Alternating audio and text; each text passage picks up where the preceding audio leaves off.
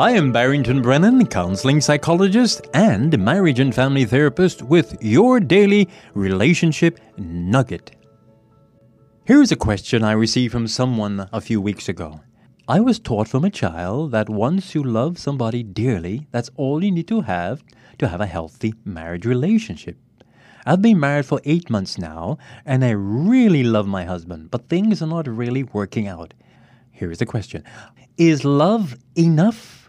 Signed, Need Some More. Okay. Dear, need some more love. Truth is, love is not enough. It is a myth to believe that love alone will guarantee successful marriage relationships.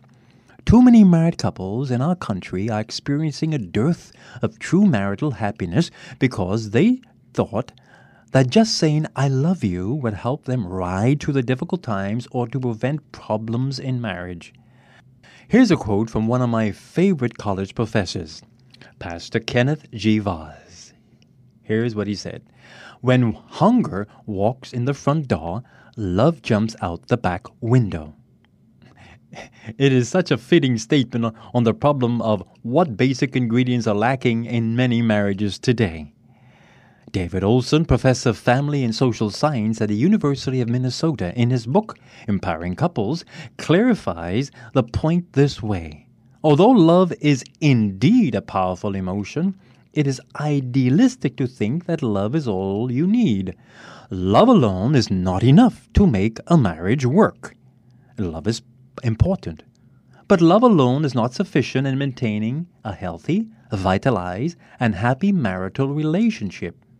Relationship skills, particularly communication and conflict resolution skills, are necessary as a strong commitment from both individuals.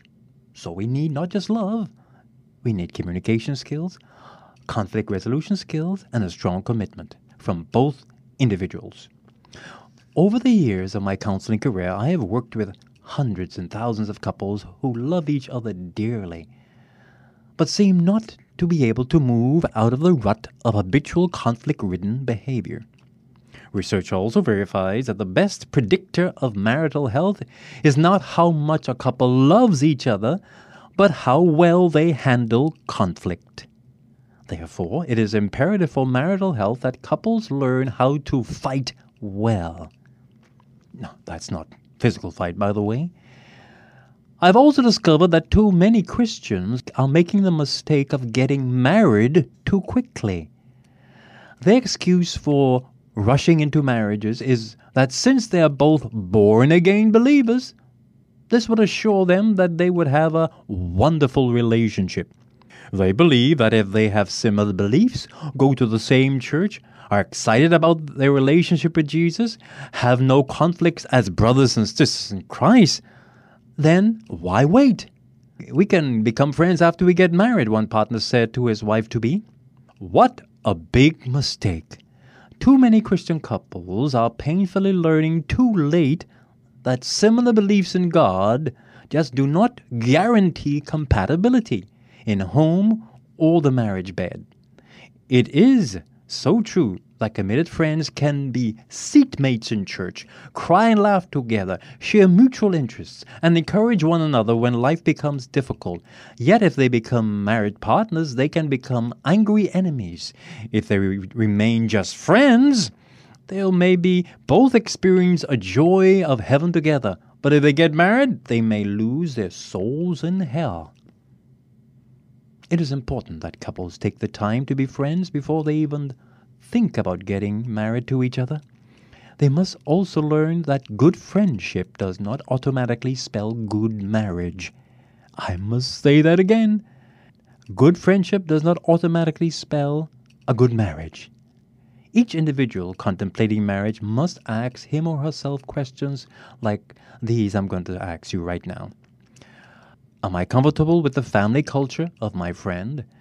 Would our family habits and beliefs be a plus or negative to the relationship? What are the expectations my friends have of me when we get married? Do these conflict with my own expectations in marriage?